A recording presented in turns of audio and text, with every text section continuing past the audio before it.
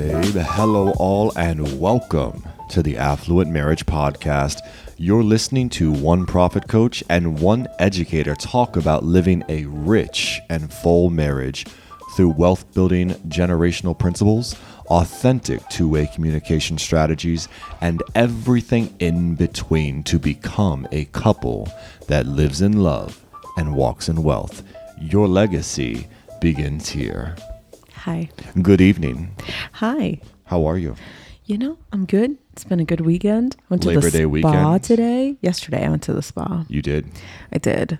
If you guys have not gone to a spa, I highly encourage you to look and see in your area if you have a day spa. Now, this one was in Virginia? This one was in Virginia. I'm going to go ahead and give them a shout out. King's Spa in Virginia. It's by Tyson's Corner, so I don't specifically know. All day. All day long. It's Like, open you got your money's worth. Yes, it's open from 10 a.m. to 11 p.m. and their weekend price is $70. $70. That's incredible. And it had it was really interesting. It had like a lot of saunas. Like, I don't even know, like over 10 saunas that you could go in. And then when you go in, like they have water, like they have baths. But I'm trying to explain this. It's amazing. They have saunas, they have steam rooms, they have outside, they have like almost like a warm bath almost, where they have like hot tubs, and then they have like thermal jets where you can sit in them, and there's several of them. So it's not just like only one or two for the property. They have like a ton of them where you can sit and enjoy talking to your friends and like press a button and the thermal jets come on, and you literally feel like you're in a little mini jacuzzi tub by yourself with your friends, just hanging out, having a conversation. And then it has a cafeteria, and you would think that a spa would have like salads and like cucumber water and like orange, just stuff that's like just super healthy. It had burgers and like Korean food and ramen. And it had a media room with big old recliner chairs and That's tranquil cool. music. Yeah, I'm just sitting here thinking to myself, how weird and bizarre am I that none of that sounds good to me? I know it doesn't to you. I cannot stand saunas. Way too hot for me. Jets and bubbling and hot tubs. I never last long. I love that's not my scene. That's not the your media room bougie. sounds really cool, and obviously food is amazing. Yeah. So that doesn't sound good to me at all. Now tell me this, because I've purchased gifts for you in the past where I send you to like You do. a massage parlor, a spa, Yes. whatever. Yes. If you went to get a massage, the 70, like, do you pay extra for that? Oh, good question. Because I know you didn't get a massage. I didn't this time. I feel like they have packages that you can order that would be all inclusive, where you can get the day spa and you also get to reserve like a massage or something or other. So that's probably what would happen. So you paid $70 to get in, and you got to experience everything in the building. But if you wanted some type of one-on-one personal like massage or something, then you're probably going to pay extra. You have to pay for that. more. Okay. Yeah, but I mean, the prices were very fair. I mean, I was okay with that. But honestly, if I just wanted to escape, there was plenty of places to sit and just be tranquil and just be deep in your thoughts. And if I just wanted to get away and feel like I was on a tropical vacation without being on a tropical vacation, that's where I'm going. And for $70 and $50 on the weekday, sign me up. That's easy. Like that's a no-brainer. I should do that monthly. It's a no-brainer. If it helps you and your mental health to just recoup and relax, then do it. And I went with my girlfriends. It was a birthday party thing. And it was funny because as I was explaining it to you, I think this is important before we go into what we talk about today too.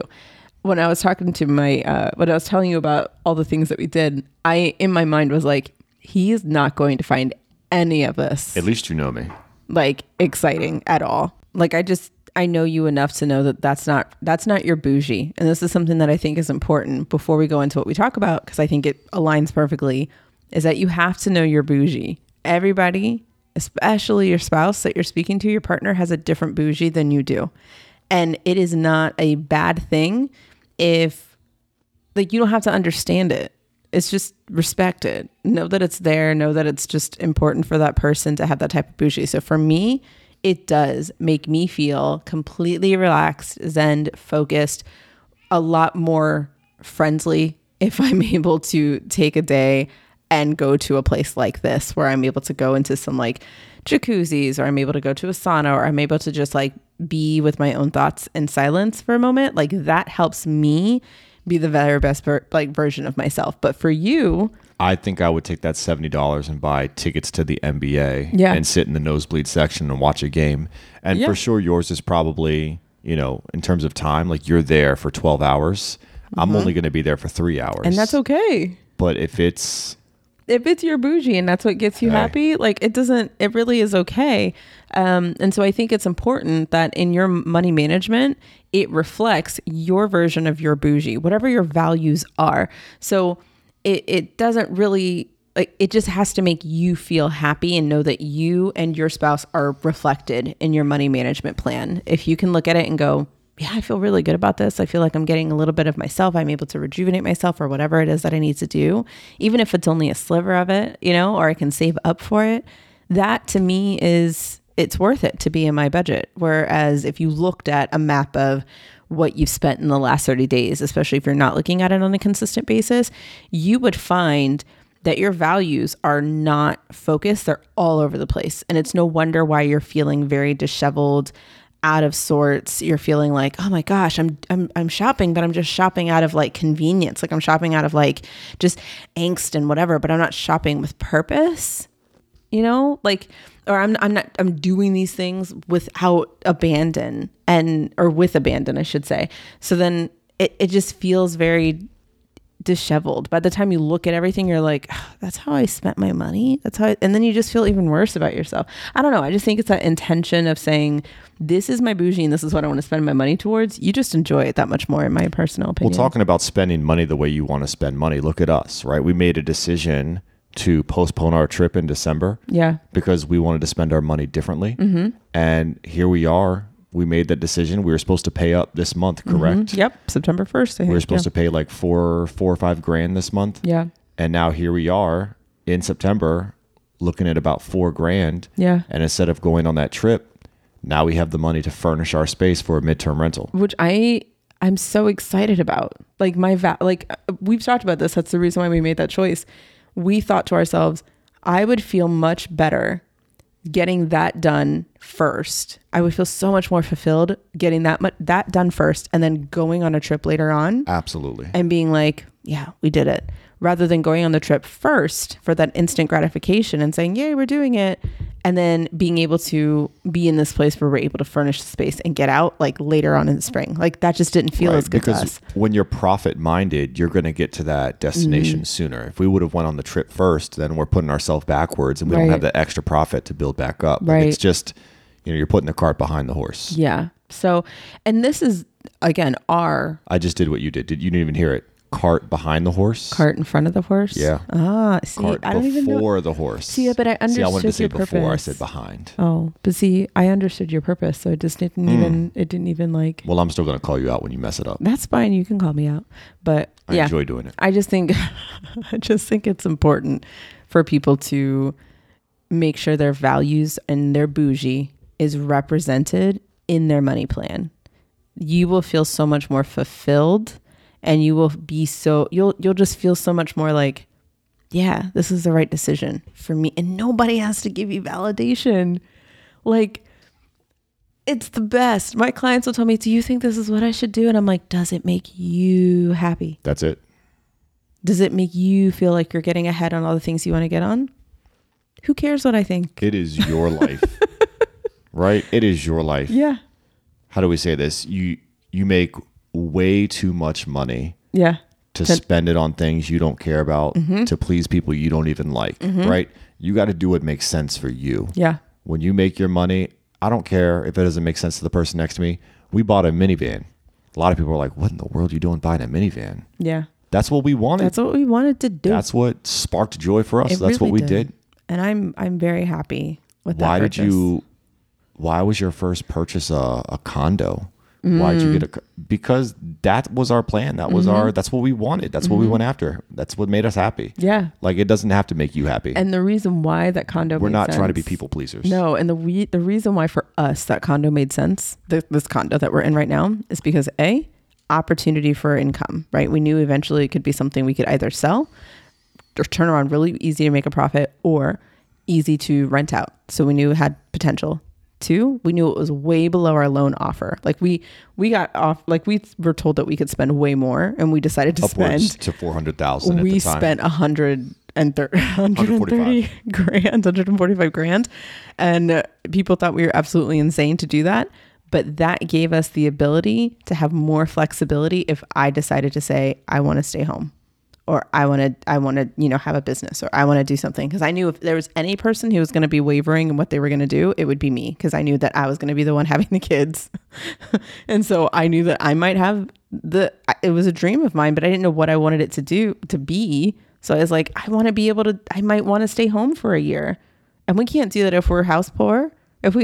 I can't do that if I have to bring in an additional like $3,000-$4,000 every single month to pay for mortgage. I can't do that. And see, that's affluence. Affluence is all about being able to have a choice. Yeah. You had a choice to make that decision, and you went with that, right? Affluence is not necessarily living this extravagant lifestyle. A lot of affluent people live well below their means. Yes. So that they have that choice. Exactly. Do I want to buy this car? Do I want to take this trip? Do I want to splurge on this dining experience? They have that choice because every day isn't spend as much money as you can. Right. They're living below their means most of the time. And when they decide to make that decision, they get to make it. Right. Because they've lived affluently. They've made affluent decisions. It's interesting because a lot of people are seeing these affluent people, whoever they are, making these big, like, for example, when we move into a next place, people are going to see the results of the hard work that no one knows the conversations we're having in the back, the back office, the sacrifices and the sacrifices we're making.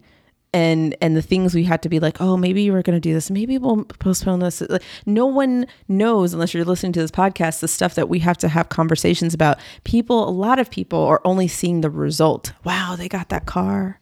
Man, how'd they do that? Isn't she just, I hear this all the time, just a stay-at-home mom? Doesn't she have that little business? He's a teacher. Little. How are they doing that? Right? So you get people who will show up for the results and be like, how you do that? And I'm like, you're not willing to do what we just did 6 months before this. Like, you're not willing to live that lifestyle. And that's the reason why you're not seeing those types of results in your life. You're seeing it spread out all over the place, like a messy, like, trail behind you. It has no form. It has no, like, order to it. It's just all over the place. Instant gratification all over the place, but no real purpose. And your values are not aligned. And that's the reason why you're constantly feeling unfulfilled in your finances. This is way off. It's really not, because we're talking about a written plan today. So Yeah.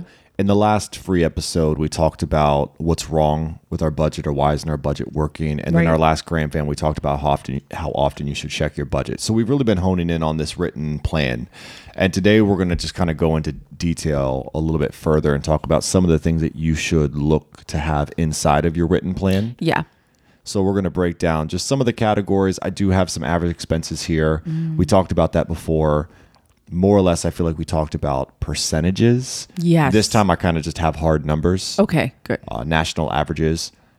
And again, a national average, it takes averages from high And the lows. areas, cost of living areas, and low cost of living areas, and kind of gives you the middle. So if it sounds like what a 1-bed, 1-bath rental would be like for your area, great.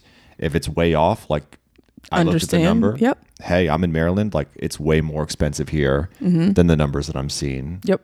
I was actually just telling someone about that when we get to them. She was talking about she was like, hey, Kim, what's the percentage of how much I should put towards like housing? And so I gave her the percentage and I said, but listen, take that with a grain of salt. You live in a space that is way more expensive. The cost of living is a lot more. So you're going to have to take from another category in order to bump up how much you're able to live. It's just going to be the way it is for you. And that's the reason why a national average is just that. It's just an average. So use it as a goalpost, or as like this is a good place to keep me in check, but it is not the end all be all for you. But you do got to keep yourself in check. Like if you're looking to buy a house in an expensive area, you do want it to be below like that 30% mark. Mm-hmm. Like I know it's a more expensive home, but if you can't afford it, you're not trying to be house poor. Oh, but I get what you're saying for rent. Like if rent's more expensive, then it might eat up more. That's what we were referring to. We were talking income. about rent, but all right. I see So what you're saying. Let's get into this. Some of the things that you need to have in your budget. A lot of these, you're going to be like, yeah, duh, of course. But don't care. Going to tell about it anyway. Because guess what? If you already knew it, are you doing it? And if you're not, well, reminder. So some of these early ones are just kind of some of the necessities, some of the things that you need to cover first and foremost when you're going through your written plan. Everyone should know this one, but your housing. Mm-hmm. Let me say this, or your income. The median household income across the nation is $70,000, $784. Mm. And the definition of a household is just the amount of people occupying like within an apartment or within, it's just like, so the unit, it could be two people, it could be one, a household could be two people, household could be one person, it could be four people. Mm-hmm. There's no true way to determine, it's just like that building. Like there's apartment 22 is a household. Mm-hmm. However many people are in there, how many people are in it. But on average across the nation, $70,784. I feel like that's really low. It does seem low, right? Yeah. But maybe only one person's earning and the other person isn't. Mm-hmm. Maybe both have, and again, it's an average, right? So you're going to have the high earners that make multiple six figures, and then you're going to have the people that don't make anything and they're unemployed, but they live in a house. Yeah. I think that gives you a really good snapshot as to where we are right now. This is why it's good to look at these percentages often, so you can see, kind of get a pulse of what are people living at looking at right now. What are people living like right now? Is $70,000 a year is the average. So that means majority of people are living there. That's the majority of America is living in that range. And I mean, as we look at these percentages and we see how much that costs, that doesn't get you very far in a lot of different places. No, it does not. It does not. I will say my income last year as an educator was around that mark. I'm in Maryland, so educators make a little bit more in Maryland than they would in somewhere like South Carolina, where they're only making like 40 grand, which is insane to me. But I would say that my checks were around $1,700 when I was making 70 grand, I want to say. So you imagine that's like 3,400. Wow. Like, let's just say $4 grand a month. Let's just say four grand a month. Yeah, for a family. Right? So let's go through some of these numbers. Housing, right? Of course, you know, your rent or your mortgage payment should be in your written plan. It's going to be one of the largest categories in your budget. On average, people are spending anywhere from $1,500 to $2,500 per month on their rent or their mortgage, their utilities, their property taxes, their insurance, all of that. And according to, what is this, worldpopulationreview.com, 1,322 is the average rent for like a one bed, one bath. Yeah. I know that for us, colleagues of mine have looked for one bed, one bath in Maryland, and it goes for around like $1,700-$1,800. Yeah. But 1,322 sounds nationwide. That's probably right. Yeah. I mean, it's definitely over $1,000. Gone are the days of like people being able to pay like $600 for a one bed, one bath. Like I remember even our one bed, one bath that we lived in on Main Street was $1,250. I think it was $1,250.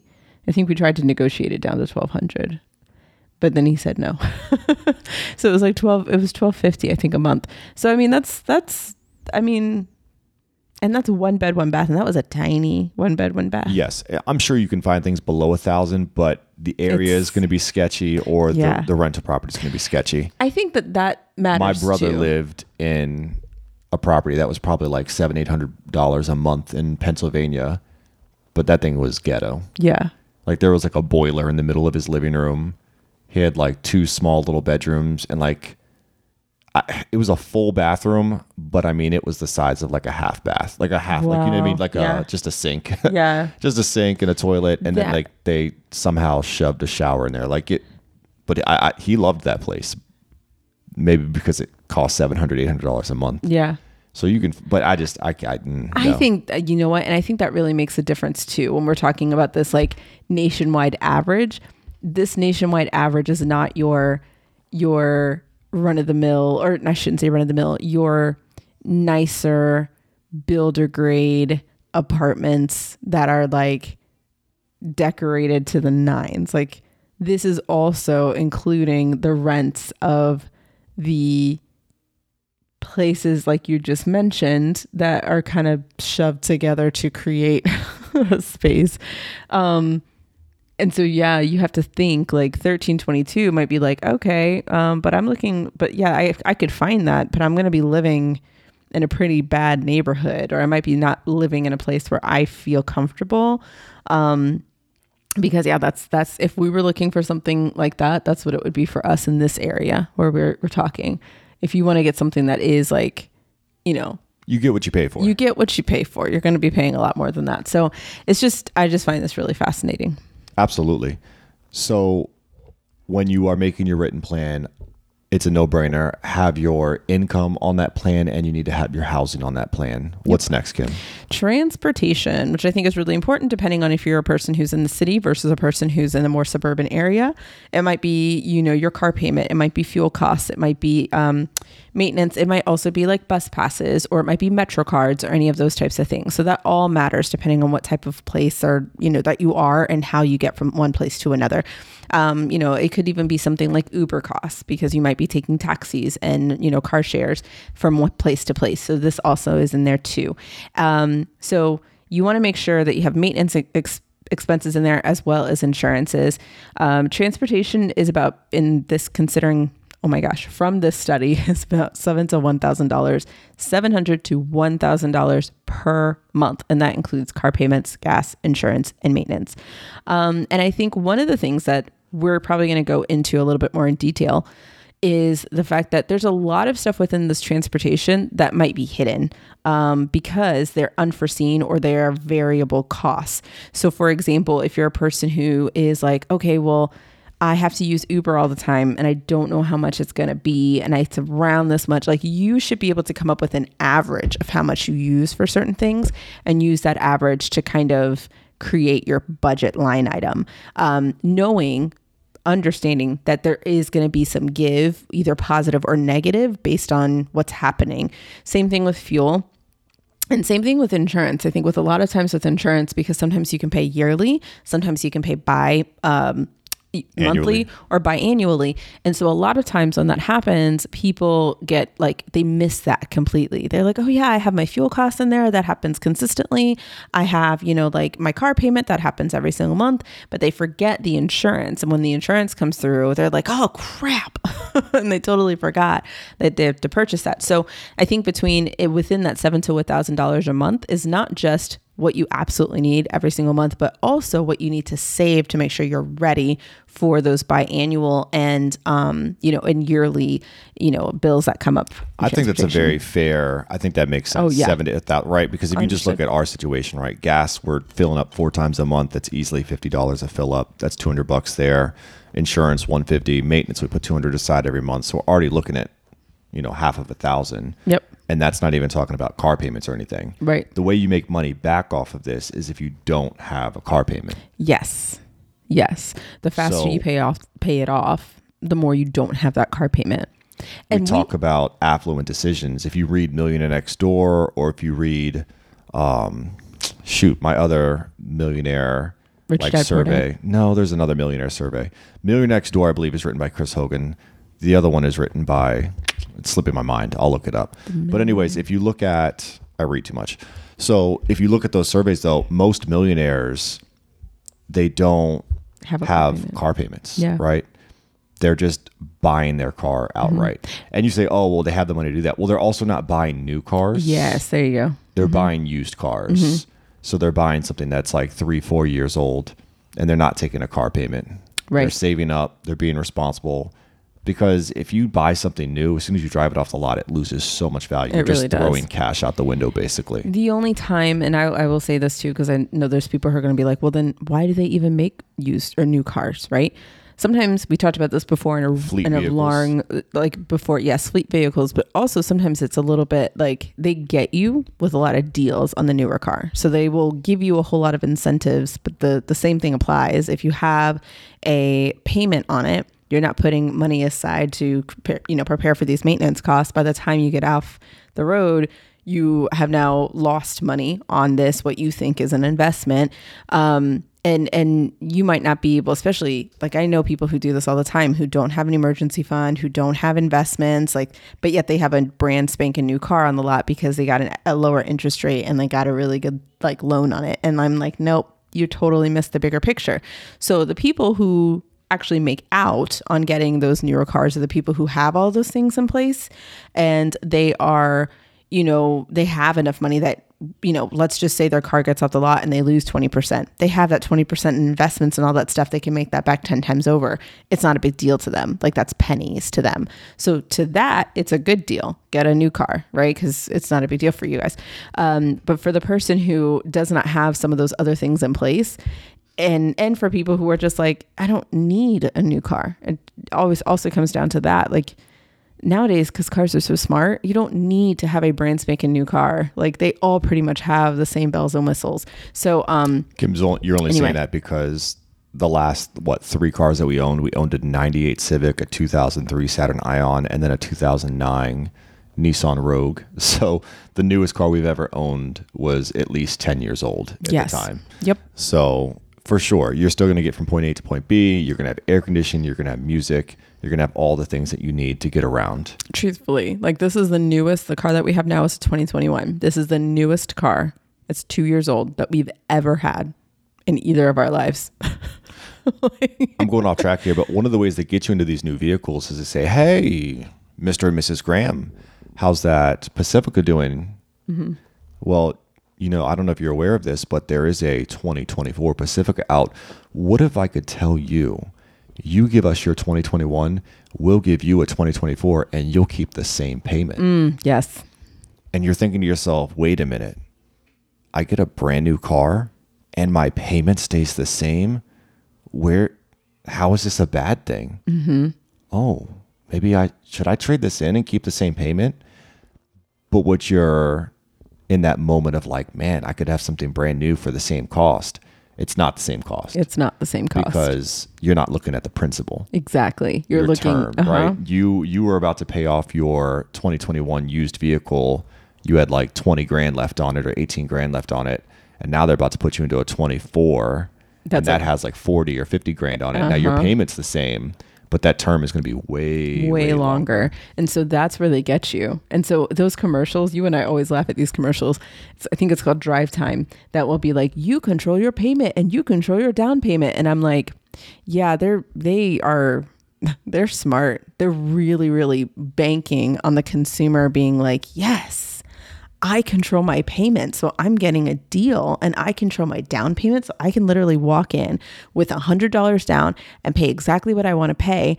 I got a great deal, but you didn't. You're not thinking about the long term, like how long is it going to take for you to pay that off? Like, yes, you got to make, a plan on how much you get to pay per month, but not how long you get to pay. So they still win in the long run. They just gave you choice in that decision. And I think it's genius marketing, but you gotta know what they're getting at when they do something like that. But it's one of those things where I look at it and I'm like, oh my gosh, they probably get so many people on this one ad because people are like, yes, this makes complete sense. So the next category is another main category that everyone obviously thinks about every single day, and that is food.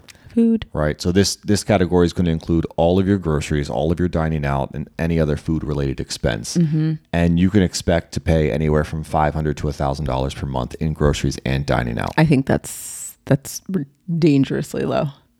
We spend $800. I know we spend $800. I think the average. We're a family of 4. I know. I think the average on the average consumer is way higher than that. Why?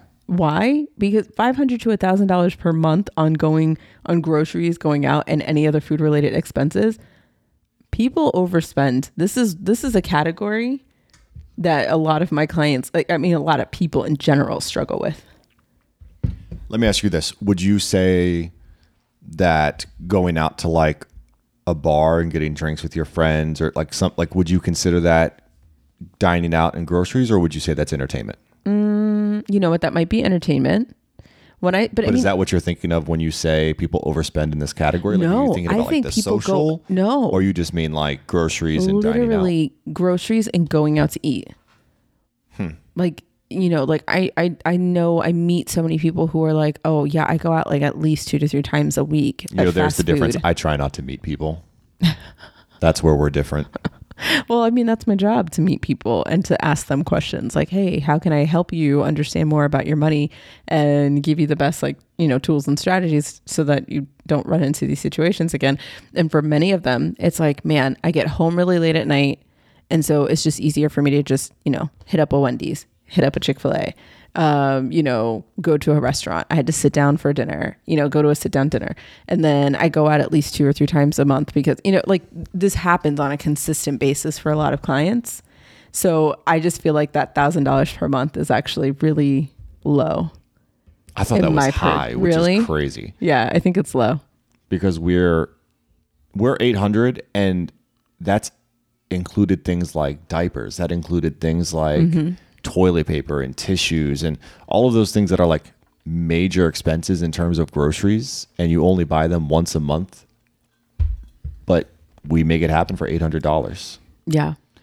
And we use cash. So we're definitely shopping deals. And when the cash gets low, like we talked about this in our last pod, we had a little challenge. We were like, all right, we've got 3 days left until we can withdraw our next 400 for the next 2 weeks. And we've got $25 left. So let's dig into that pantry. Let's dig into that freezer and see what we can come up with and scratch together and piece it all together with $25. Yep. And we made it happen. Yeah. Did we have to do that? No, but it was a fun challenge. It was a fun challenge. And also it was fun. Our oven is broken right now. People probably laughing at us like, what are these 2 weirdos enjoying? Listen. Trying to like make it on $25 for 3 days. Because it's just fun. That's our idea of fun sometimes. It's just like, let's challenge ourselves. But also, like our oven, I think we talked about this last time. When it rains, it pours, right? Does not change. Does not matter how much you're making. It does happen.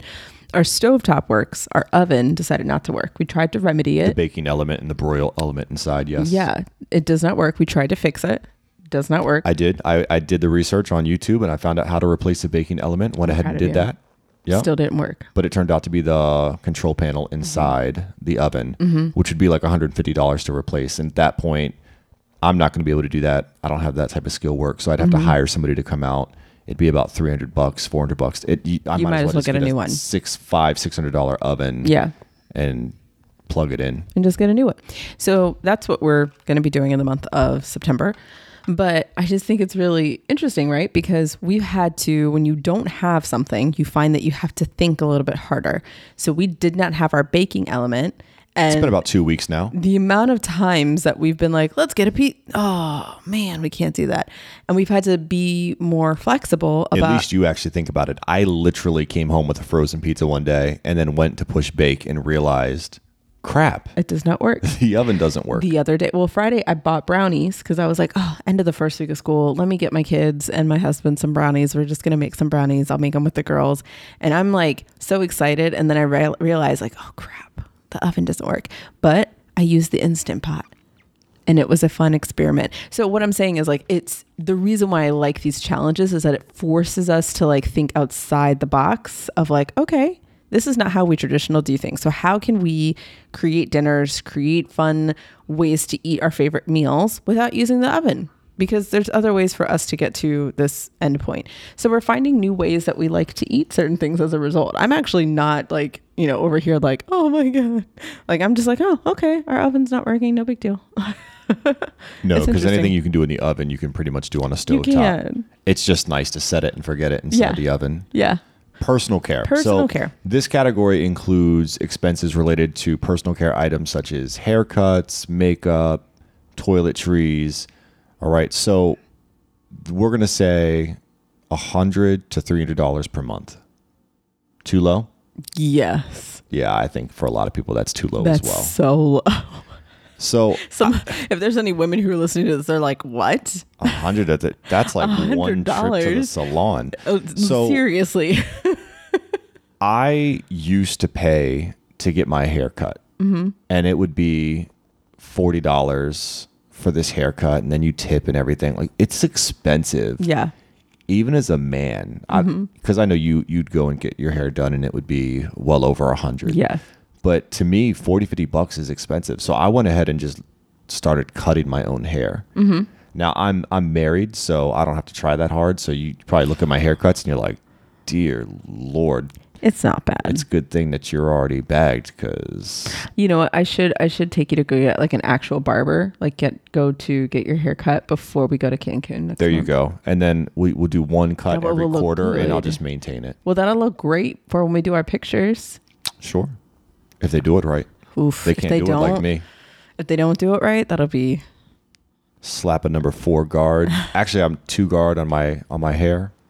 4 guard on the beard. That's it. See, but the one time I had him go, I sent him, like, I was like, oh, go get your haircut before I engage my photos. Yes. And he told the barber exactly what he wanted.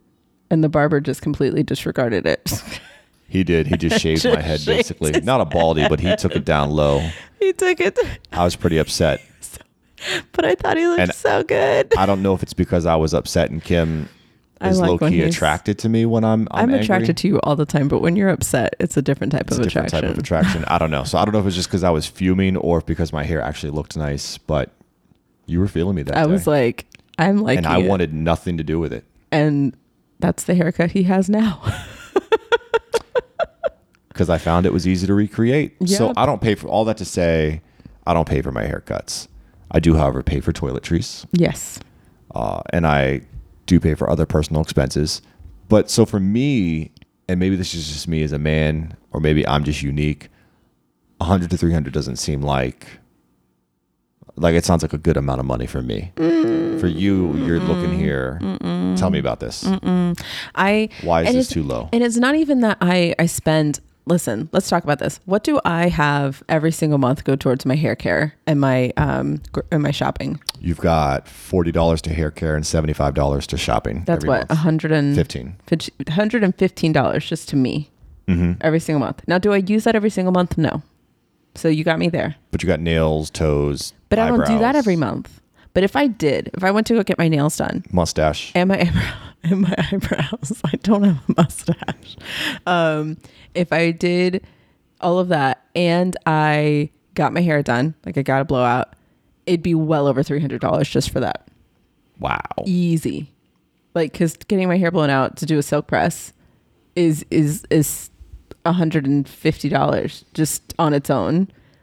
And to get my nails done and to get my brows done would probably be another $50-$60 or more. I feel in that I don't normally ever do them all at the same time, but like I would say personal care also includes toiletries, right? So like if I go to the store and I grab, like deodorant, pads, any of those types of things that I need. I guess for me, a lot of that bleeds into groceries sometimes for me. True. I kind of view those things as groceries, but they are 100% personal care. Yeah. So I don't know. And I'm like trying to think of other things and that's not even including if I'm not a makeup girly, right? Like I just bought something from Sephora. I was very excited about my lipstick choice that I just found yesterday that I was like, oh my God, this matches and it's wonderful. I don't do that often. That was only $15, but I don't spend a lot of money on makeup. But if I did, that $300 would be blown out of the water. Yeah, I just bought like a bottle that's like 5 in 1. I don't even know what all the things are. I just know I think there's like body wash, hair conditioner. I don't even know what the other things are. Maybe it's deodorant too. I don't know. But I just the bigger the number, the better. Like I just like how many more things can you shove in a bottle that I can just save money and I wish save time. They did more of that with women, but everything is like a la carte. Maybe it's like toothpaste too. I just got to try it on everything. I don't know. It's all in one. All in one. That's what they need more of then. That would make that personal care go down big time. But yeah, I think that's dangerously low. Entertainment. So this category includes anything related to movies, concerts, hobbies. $200 to $500 per month, Kimberly. I think that's a little high. Wow. People like to party. But yeah, like I was going to say, if you're a person like you just mentioned. Now, who's going out, like a couple of drinks, you buy a drink for your friends or whatever. All of a sudden you're looking at your bill and you're like, oh man, I spent $70-$80 on this Friday night. Yep. That is probably where that $200 to $500 comes from. Because it's certainly not movies. And these are lifestyle things. Because nobody's buying food from the movie theaters anymore. They're just bringing their own stuff into theater. Right. That's what I do. Just bring a little backpack. Concerts. How much is a T-Swift concert since you're into T-Swift? Oh my gosh, guys. My second video, actually, this is like my fourth. I have another video I just didn't tell you that got up to 10,000 views. Views don't equate to anything, guys. I thought you said 10,000 likes. 10,000 views. What happened? Didn't you have one that was like 160? That one's 156 views right now. 156,000 views. That's insane. Is one of my videos, but another one went viral and it's at 10,000 views. I don't go viral, guys. This is not something that I'm used to. And TikTok has been blowing my feeds up because I've started listening to Taylor Swift. And you got to start telling them about the podcast. I did. I introduced myself again whenever I get like a really big, huge batch of new followers. And I'm like, hey, just so you guys know, this is who I am. And this is what you're getting into. You're going to hear about my podcast. And people are like, yeah. I want to hear more about it. So like, I just need to go ahead and put a link up there. So if you're new from that... Welcome, Swifties. That TikTok. Welcome, Swifties. I'm having so much fun, though. It's really fun just to get lost in a new artist. But tickets to someone like Taylor Swift, Beyonce, or something like that is going to run you like $400, $500, $600, sometimes upwards to $1,000. And there are expensive hobbies too, right? If you're into like golfing, a lot of people enjoy, like that's an expensive hobby. Right? Yeah. And there's a lot of upkeep. Pickleball. There's a lot of upkeep, with your apparel, with your shoes, with your clubs. Like cute tennis skirts. I mean, I want a cute tennis court. I don't even. So depending on your leisure activity, like it could be an expensive hobby. That's very true. Even if you're a person who needs to likes to paint or something like that, it can be very expensive to keep up with those types of things. Or you can be cheap like me and just play the same couple of free video games over and over and over again. Every day. Play pickup basketball. It's free. I think that this is something that's really important here. And again, what we said here is that you need to take this with a grain of salt, and it really has to do with your lifestyle. If you're not a person who goes out to concerts every quarter, or if you're not a person who has a bunch of hobbies, if maybe your hobby is reading books, and so really the only expense you have in that entertainment is Audible. That's a $12 a month thing. You're good. Like most of that, then some of that percentage or some of that money might filter into another part of your categories that you're going after. So that's what we're saying here, is that these are just like averages. And as you have to find your value base that makes sense for you. So think of it as a pie chart. This is national average pie chart of where everything is going. But yours is going to look very individualized to you, your goals, and what you want, what you desire. If you want to spend $500 on entertainment, there's nothing wrong with that. No. You do you. But you're probably going to spend a lot less in some other category. Yes. You're going to have that 6-in-1 body, hair wash, whatever thing like me. For like, you're going to have no personal care. Yes. And you're going to be all entertainment. Mm-hmm. And I don't know who's going to want to be around you because you probably stink. But hey. Now, do we even want to tell people how like boring we are with entertainment? No, dude. What are you talking about? We're fun. Can you tell people what we spend money on every month for entertainment? Tell people all the movies we go to. Tell people all the concerts we go to. Tell people what? Exactly. Tell people what, Kim. We are some boring people. We're not boring. I think our entertainment, we go to movies. Hulu? We go to movies. When's the last movie you've seen? We go to movies. I can't even. Little Mermaid. Okay, that's you and your daughter. Okay. I legitimately you're going to laugh. The last movie that I think I've seen in theaters, Kim, was 2 years ago. It was the start of our daughter's kindergarten year, and I went to see Paw Patrol the movie. That was not the last movie you saw. I think it's the last movie I've seen. No, it was not. I stopped going to see the Marvel movies with friends since we've had kids. Because they go to the midnight release or whatever. Yeah, we stopped doing that. We stopped doing that. So oh, gone are the days. Paw Patrol. That was a good movie, though. Paw Patrol. It did go hard. It made me cry. Cartoon movies make me cry, though. Yeah, a lot of things make me cry. I don't know why it is, but cartoon movies make me cry. We're not entertainers. Okay, but we do save up so that when we do have something, we go on vacations. We do go on vacations. That's where most of our money goes to. So in terms of entertainment, if you're going to split that up into hobbies, and things that we enjoy, because vacation isn't on this. So we have two more categories to talk about. These are like your primary ones. But vacations. Okay. So we can add that on there. Okay. So we can mention we put more of our money into vacations. Yes. 100%. That's where our values lie. Now, debt is another category that will be on your written plan if you hold debt.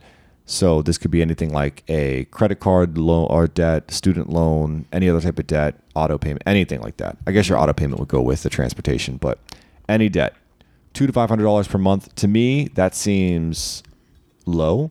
I feel like when we had our student loan debts, we were paying upwards to almost like $800, $900 a month. Yeah. Those first few months. And that's without auto loan. That's without credit card. That's just student loan. So this seems low to me. I agree. I think that a lot of people are paying a lot more in debt. I think people wish they only had $200 to $500 per month. Yeah. And honestly, and I think this is an average? Yep. Or this is the average it should be? This is an average. Of actual American households. No, this is probably what they should be. Okay. Because I was like, I feel like that's not a reflection on what it should. That's not a reflection on what it is. There's no way, because $200 to $500 a month.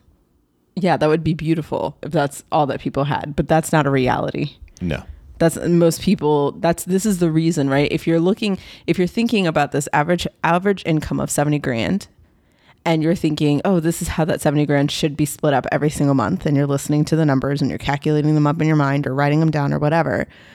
Having $200 to $500 a month go towards debt sounds beautiful, but for most people, the reason why they're not able to have all the housing that they desire, all the flexibility in their food, their transportation, their personal care, is because of the debt they have to pay, because that category inflates because you're trying to pay off something that you borrowed from however long ago, and it's like stealing your ability to actually have full category, or like full savings for each of these categories that we're mentioning. Right. I mean, if you just add these up, right? Like I said, you were doing mental math as I was talking, weren't you? Always. So I told you earlier, like 71,000 is basically what the median income rounds up to. And for me, I want to say, a couple of years ago, it was probably like $1,800. So like $3,600, $3,600 a month, right? Do we want to just take all the highs or the lows? So the highs of all of these, right? $2,500 for rent. Do me $1,000? No. Okay. $1,000 for transportation and food. We're already at $4,500. So there you go. 3 categories you're already over. Right? Okay, let's go with the lows. Your rent is $1,500. Transportation $700. That's $22. $500 for food. You're at $27. Personal care is $100. Entertainment's $200. You're already at $3,000. Debt $200. You're doing great, right? You're at $3,200. And now we're going on to healthcare. That's like $500 minimum. You're already right. You're over. So you don't have any room for investments. Yeah. Notice that's not on there. There's so little wiggle room. Yeah. If this is the median, and it is the median household income in the nation. So I think with healthcare, what a lot of people might not see, or what might skew this data point, is that many people, their healthcare and their insurance premiums are wrapped into their paycheck. So it's on the bottom line. It comes out pre-tax. Pre-tax? Pre-tax. They pull it before you whatever you see in your paycheck. It's already been pulled. Exactly. So that $5,000 to $1,000 is already done off the gross amount of how much you got paid. So for many people, that's already taken care of. They only have to worry about copays. So that's one thing that might redeem that additional $500, but still you're like, nope, you've spent everything, So I think here's a question that I have for you, right? Because a listener might be hearing this, right? And going, okay, maybe I'm a person who makes 70 grand and I'm trying to listen to all of these amounts and going, that's not possible. Why is that not possible? Because I have debt that I have to take care of, or this for some people can feel like a doom and gloom type of feeling, because they're recognizing that they are way over on many of these categories, and they're like, well, how do I remedy this situation? So I want to just like pause and just kind of talk about some things that we can say to that person who's kind of having that like come to Jesus moment right now? Baby steps. Like it's 1 foot in front of the other. Like the very first thing, it's just like being in an AA program. Like the very first thing is admittance. Yeah. Like you need to admit like, all right, hi, my name's Dan. I have a problem. Like you have to admit where you are, what's your present circumstance. Once you can see and you can identify this is where I am, then you can start to problem solve and say, this is where I need to go. Yeah. Agreed. But you can't just hide. Like a lot of people try to hide from the numbers. They try to hide from their budget. They try to just not even pay attention to it and say like, I know it's not good, but if I don't open the closet and look at all the trash that's in there, no one will know. No one will know. And if I out of sight, out of mind. Right. But it's there. Yeah, so true. I think that I piggyback off what you're saying as well. Awareness is the key. Awareness is first and foremost. So if you're listening to this and going, these numbers sound outrageous and I don't think that they're reasonable or whatever, cool, bet. You need to kind of go toe to toe with this data, and you need to look at yours. In terms of these categories, where do you stand? How much are you spending on transportation, on housing, on personal, on entertainment, on debt, on healthcare? If you were going to put this into different categories, how much are you spending? How much did you spend in the last month, August? And so if you think about that and you're looking at how much you spent, that's where that awareness comes to light, where you're able to say, you know what? I could probably put a lot more, like, does this reflect my values? What is in the way of me being able to save more, feel better about what I'm bringing in? Am I happy with the way that I spent my money this past month? Like, these are all questions that are going to allow you to really be on the cusp of saying, I need to make a change. And even if that change is like tweaking those categories ever so slightly so that you're able to put more into savings or put more additionally into your debt, like that is going to help you so much more in the long run than if you just forget about it or just ignore it. No, I agree. And let's just talk about some of the categories that are not listed here as well. Oh, good call. Yeah. Right? Because maybe vacation is wrapped into entertainment, but we have our own separate vacation fund. Yes. That we put $152 in every month. Your telephone, maybe they've wrapped that into utilities, but probably not, right? Your own personal mobile device. For us, that's $150 for the 2 lines, right?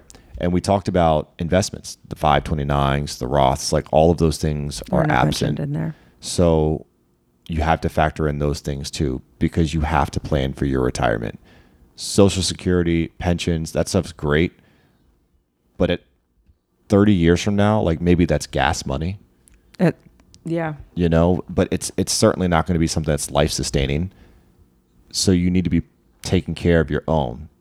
Never, if you're depending on the government to take care of you, like that's not going to happen. If there's a lot of people right now who are recognizing, who are waiting for, there's a camp of people who have just been waiting and twiddling their thumbs and waiting for the government to say, we're going to relieve you of all student loans. And I feel so bad because this is 3 years in the making. And 3 years where a myriad of things could have happened in those 3 years. I wanted that to happen. I did. I mean, I would have loved to see a lot of people to have that. To have 10 grand knocked off their student loans. That'd be amazing. And there are a lot of like student loan, like forgiveness programs. I've been seeing it on social every once in a while, and that's great. But I'm not a person who believes that somebody else needs to do the saving for me. Sometimes I gotta get to work. And so I don't know, if it were me, I would have been putting as much as I possibly could towards my student loan while there was no additional interest accruing. If that was an extra $10,000 I get, great. But at least I'm not going to be caught going, I could have put more towards my debt this whole time. And instead I'm like right back where I was. And now there's interest. Right. So what back. I think, to fill in what you were saying, student loan interest and payments stopped. Yeah. I still would have kept paying myself in my own bank account. Yes. No, I wouldn't give a dime to Sallie Mae, Navient, whatever. It would be building up. So maybe, let's say my student loan payment was $700 a month, every month I would still be making that $700 payment because I was used to it anyway. Like I had to pay it. Yeah. So I'm going to be filling a separate checking account every month with $700, hoping that this 10 grand gets knocked off. Right. And if it does, sweet. I just got a whole bunch of money in this I've got bank money account. in this bank account that I can throw at the rest of my loans or I have a down payment. Like, I mean, I have something. But the point is, no, for 3 years, if they canceled that, I wouldn't just say, hey, that 700 is mine then. I'm going to spend it however I want. That's what so many people did. And I'm sure a lot of people did. Went out and bought a car, got a house, went into more debt. It's just heartbreaking to hear that it's coming to this again, that people are going to be like, oh my gosh, you were supposed to save me. And I'm like, no one's going to save you. No one's going to save you. But to your point, right, getting back on track, there are several different types of categories that are not mentioned here. These are just the main categories, right? So again, like we mentioned that insurances have like that biannual or yearly thing, but there's a lot of other expenses that are yearly that you might forget about. There's the vacations. There's, we talked about kids and how back to school, like when back to school comes back. Christmas, Hanukkah. Christmas, holidays. Catches us off guard every year. Every year, even though it Black happens Friday. the same time every single year. Additional shopping Cyber like Monday. that. Yeah, like stuff like that occurs. So like, how do you get ahead of that? Because I hear a lot of people who are like, but how do I, every single time I get to this point of the year and I forget about it every single year. Goodness gracious. And you gotta, in order to do that, you have to get ahead of it. And what we do is we create a line item. And just like you mentioned about the $700 going into a different checking account, that's what you call a sinking fund. So we use sinking funds in our lifestyle. That's how we keep our lifestyle. And it's not, so that way we can keep our life going, even if there's stuff happening in our life. It's not going to impact the things that we're trying to do in the future. So for example, we put $200 into repairs and tires for our car every single month. So every single month, whether we use it or not, $200 is going into this account that's specifically for our auto fund. And we just put it in there so that when it's time to go, like, you just took the car to get detailed and get oil changes and stuff like that. And they said, hey, you're going to need to pay for some type of filter and whatever. And it's going to cost like $150. Okay. Like it's nothing off our backs. We already had that taken care of. And that's not a big deal when we go back next time to get that taken care of. That is what it looks like to become financially, having our values in check and being financially free, right? It's getting ahead of those things that are always going to pop up, like the little, like groundhog, like, hey, I'm making it harder for you to get to your ideal destination. What we do is we put money aside so that those little hiccups don't derail us from our total goal of being, of accruing more savings, of investing or whatever. We want as many guardrails in place so that we can still keep going forward. Absolutely. So what's the CTA here? Okay. People have all these categories that should be in their written plan. Some they might have heard, maybe some they have not. Some they might spend too much in, some they might spend too little. And really that's their part. Like they need to feel I spend too much or I spend too little, because it truly doesn't matter how much you spend of each category. It's all about your life. Everyone has a lifestyle. Yeah. And you want to keep your lifestyle. So in order to keep your lifestyle, is the income going up? Are different category expenses going down?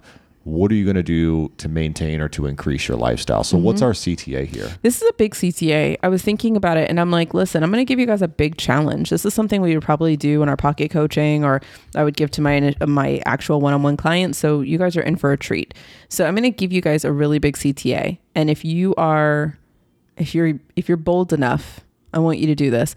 Go get your statement of the many places that you spend, right? So if you spend from your credit card and you spend from your debit card and you bring all of those statements from last month, the last 30 days to your table. And I want you to look at them and I want you to categorize them, right? Use the categories, and I'll say it again, as housing, transportation, food, personal care, entertainment, debt, and healthcare, right? Healthcare, medical. You can put whatever you want in those categories. So as you look at certain things, don't overthink it. Just put it into a category. And as you add it up, I want you to ask yourself, are you happy with what this looks like? The next step that you need to do is think about your particular values. What values are important to you, and where do you want your money to go? What's the most important thing to you? Do you desire, is what's more important to you? Is it savings? Is it investing? Is it going out to eat? Is it having a social life where you're able to have people over at your house or whatever? Like, what does that look like? And what dollar amount is connected to that? When you have an understanding of what that looks like on a monthly basis, you're starting to create your own specific budget. And that is how you start building a budget that is very value-based, that is also focused and has purpose, as opposed to just spending money because you want to spend money. If you want more support in this, I would love for you guys to hang out with us in our Millionaire Blueprint. Our Millionaire Blueprint is right now. We are still undercover putting it. It's on sale. Okay, so I'm not going to put the price out there, but I will tell you it's very inexpensive. It's a no-brainer for you.